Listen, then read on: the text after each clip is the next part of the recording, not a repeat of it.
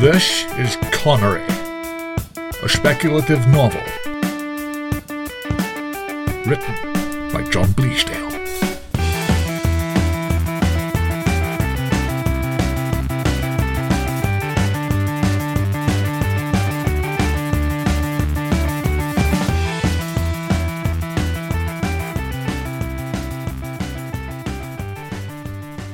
Chapter 5. Paris. The first time I went to Paris, I was 19 years old. I took the National Express coach from Victoria at about 5 o'clock, and I was in Paris at around 11, maybe midnight. It was July. My parents thought I was staying with my girlfriend in London, and my girlfriend thought that I was going to meet another friend in Chichester, but I was really going to Paris. I'd got my passport, but had not yet told anyone about it. It was very important to me that there was as light a trail as possible, even though I thought I would be doing nothing wrong. I didn't want any witnesses. The idea was simple. A dry run. I was going to go to Paris. I was going to stay the night in a hostel. I was going to go back home. I had money saved from my birthday and Christmas, and I worked at the McDonald's in Barrow during the holidays, and I did long shifts whenever I could. I got stars on my badge to show what a diligent worker I was. I remember a little airplane badge as well, but I don't really know why. They had little signs up everywhere. Time to lean, time to clean, one of them said. I thought that was a great philosophy.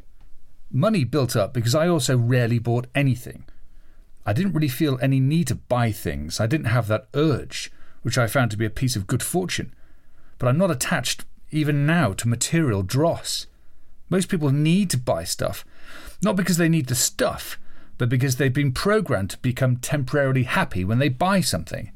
They get a little spurt of brain happiness, which becomes a damp stain before they even get out of the shop. Fortunately, I was relatively immune. Other people are more like cattle or sheep in that respect. That's only an observation. I don't mean to be rude, but luckily that isn't the way I feel. I'd been to the library and I looked through travel books, and I'd also been to various travel agencies and taken many brochures about Paris and the rest of France as well, especially Normandy, although some of these I'd immediately discarded. I was very good at French.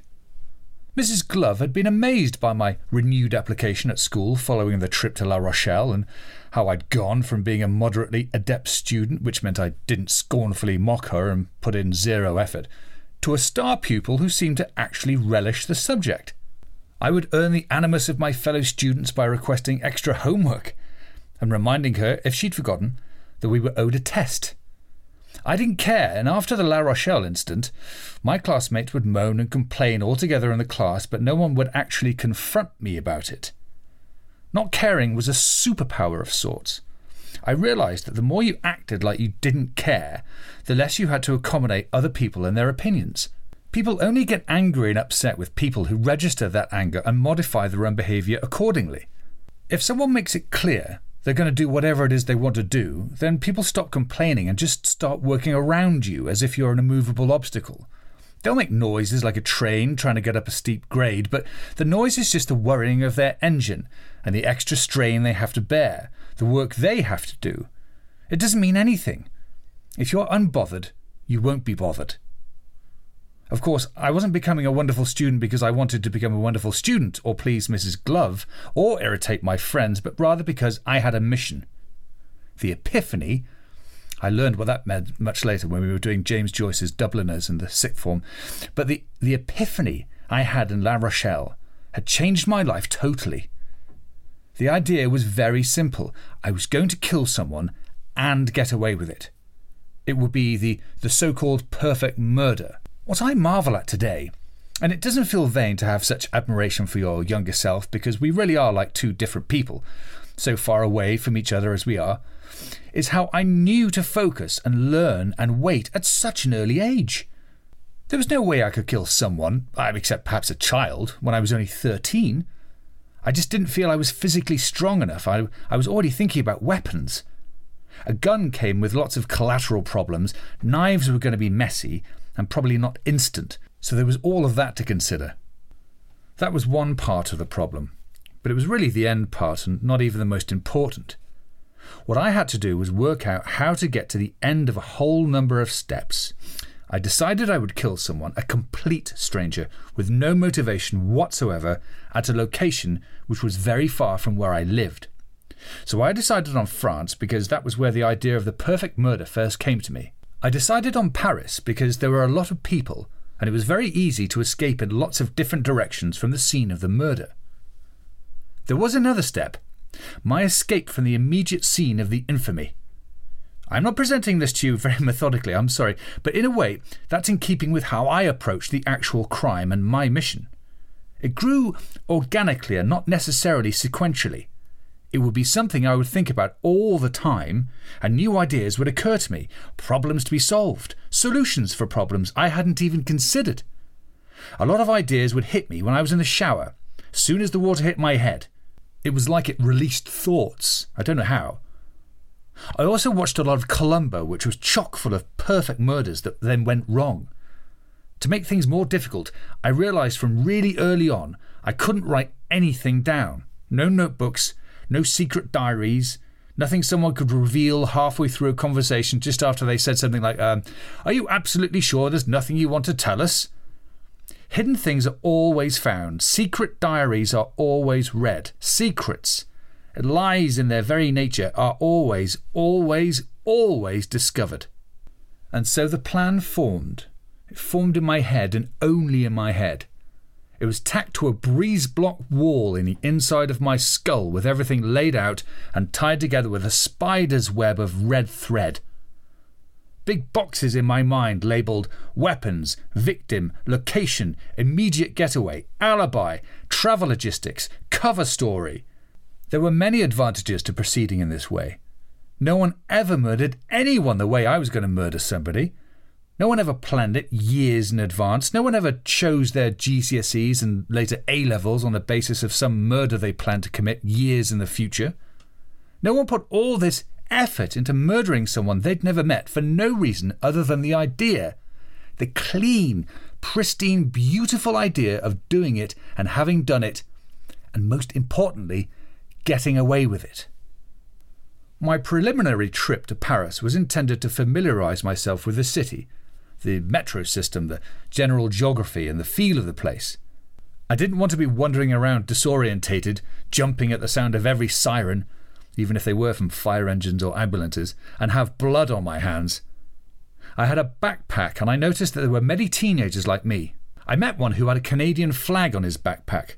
I got talking to him. He was a theology student and I gathered quickly he was probably very religious, maybe from some sort of sect. I asked him about the flag and he told me he hated being mistaken for an American, that is, someone from the US. I didn't have time to go to the Louvre or into Notre Dame or up the Eiffel Tower. These places were generally awash with so many people anyway, there was no way you could murder someone and be sure of not being instantly discovered, red-handed, so to speak. In fact, I began to wonder if I should murder someone in a place. I mean, inside somewhere, a hotel room or a hallway, a lavatory. But there was a feeling of claustrophobia that horrified me, the potential feeling of being trapped or cornered. So I explored the back streets of the Latin Quarter. I stayed up late and I walked the streets looking for likely corners and alleyways. I noticed how sometimes people would be drifting along. It didn't have to be anyone in particular, it was utterly indifferent. It could have been a tourist, there were plenty of them around. Otherwise it could have just easily been a Parisian going about their normal business, a street cleaner, a baker, a man with a beret and a baguette under his arm, a policeman. I mean, the audacity. Or a schoolchild on their way home from school with a rolled-up drawing to stick on the fridge and a story about something the teacher said on their lips ready to be spluttered out. In the hostel I lay awake, listening to the breathing and farting of my dormitory companions. They shared a large bottle of white wine and no one seemed particularly adept at drinking. I could easily kill one of these, but it didn't make any sense at all. Here they had my name and my details. I had to separate myself from the murder, and that made me realise another idea. I didn't necessarily have to sleep in Paris. I could stay in a nearby town, come into Paris, murder someone, and then go straight back to England on the night coach. I could even come into Paris on the night coach, murder someone, and leave on the night coach the night after and leave no trace of my actual presence in Paris. That was the plan I ultimately decided on. The morning was cool, but it was that coolness that precedes an early hot day in the summer. A fresh heat and everyone looks lively and happy to be alive. The sky a distant blue haze that breaks your heart just to look at it. Like the start of a modernist novel where everything happens in one day. Someone going to buy flowers, someone else killing themselves. Even the traffic had the noise of birdsong inside it. The smell of freshly baked bread wafting from the boulangerie. You hear people talking around you, and you can imagine their lives. It feels so good to be here in the middle of a large European city. You feel like you're at the heart of something. People going past you. The mortal coil. It's not true what people say about big cities and how people are indifferent. I find that people smile gently at you and occasionally make eye contact. More so in France and Italy than in London and New York. It's true. But even there, and it doesn't take much, almost nothing at all, to get people suddenly to break down the barriers and actually start up a conversation. I stopped at one of the many tourist shops and bought a patch for my backpack with a Canadian flag. I would sew it on when I arrived in Paris on my next trip and then remove it as I left. I bought a coffee and a croissant and I ate it at the bar, having learned that this was the cheap way of doing it. I noticed the public pissoirs, the way you had to ring a doorbell to get into a normal bank, the bookstores by the Seine, the French skies above our heads, the French buildings like something from a Disney film, coloured in blue and grey with yellow for the windows, and the moon. I spoke French, and when the man complimented my French, I told him, Je suis Canadien. I got on the coach and slept until we were in Dieppe, and then I spent the crossing thinking about what I'd learned and trying to put all the relevant ideas into the appropriate boxes. I decided on a method. I'd worked out a small number of people who I might credibly target, or at least look out for if the opportunity arose. I had an idea, although I wasn't going to be tied down. There was ultimately a limit to my planning. The idea wasn't to have a plan and then see it through. No, not when it came to the murder itself. Getting there and getting away, those were the two steps I had carefully planned with the most deliberate attention to detail. For the murder itself, I had a whole series of options, and I liked the idea of keeping it loose so that I could take what was coming. After all, this was the advantage of not actually caring who you killed. Improvisation. If someone was sitting on a ledge with a nice drop beneath, no one around paying particular attention, oops, sorry, and then away. Or an interruption in a toilet cubicle, occupé, slash, squirt, glug, and flush. Or someone standing at the curb of an extremely busy road with cars whistling by at high speeds. The speed of the traffic, even in congested areas in the middle of the city, struck me as very impressive and potentially lethal. When I got back to London, I surprised my girlfriend outside the UCL library where she was working, and we went and ate at a cheap Chinese restaurant in Soho and then drank 2 or 3 expensive beers in a pub near the river. Her mother was angry because I hadn't called, and she was a bit angry anyway. She didn't like me. I'd already gathered as much. I didn't think it really mattered. She had hair the colour of paint, and I wasn't planning on marrying my girlfriend or anything of that sort. I haven't even mentioned her name here, but in the end we did stay together for about 2 years. Her name was Carolyn, by the way. I didn't fully understand what she saw in me, but we had a very good time together, and we rarely argued. I felt that I was something of a placeholder for her. And I looked extremely handsome, there was that. I can look in the mirror and see that I look very attractive. I have a good body. I could look at myself naked for a long time. I look good. But also, I have kind eyes. One of my comparative literature professors at university told me I had a good soul. You can see that through your eyes, she said. She had long hair that she wore in a ponytail that she hung down her back to her waist in a way that told you instantly that she owned a pony as a child. She came to university on a bike, and she drank red wine all day, every day. This is the comparative literature professor I'm talking about now, not Carolyn. The comparative literature professor put her hand on my leg when she told me that thing about my eyes and my soul, and I looked down at it, the hand, genuinely puzzled. I'm so bad at reading signals, it would appear.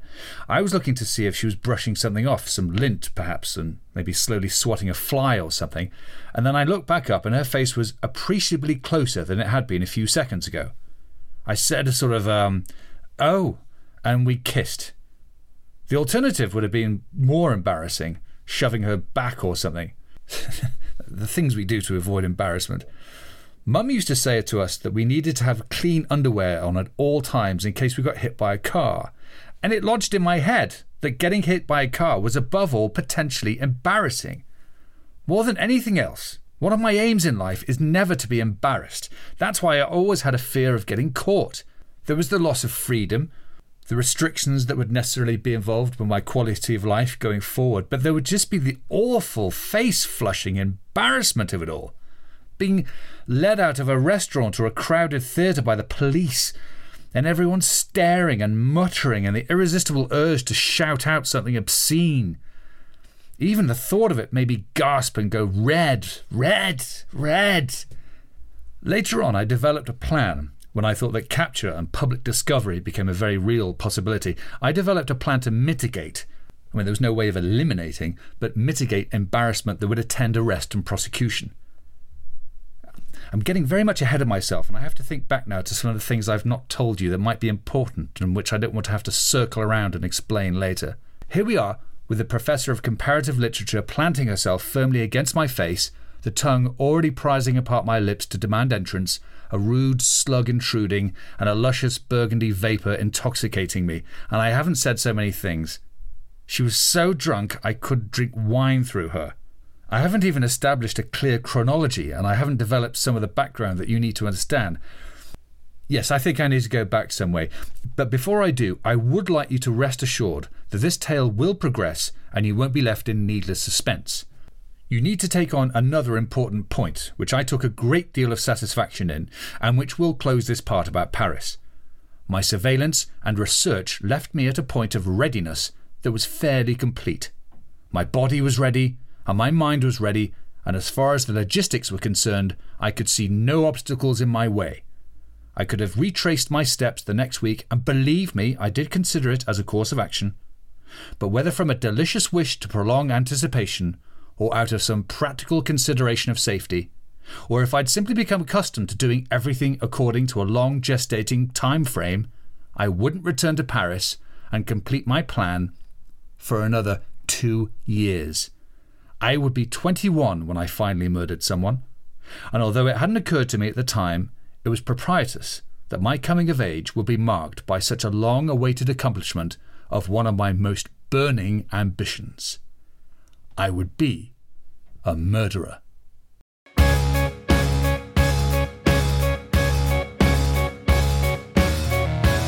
Connery is a speculative novel written by John Bleasdale. It was read by Kai Ross, and the music was by 2 Minute Noodles.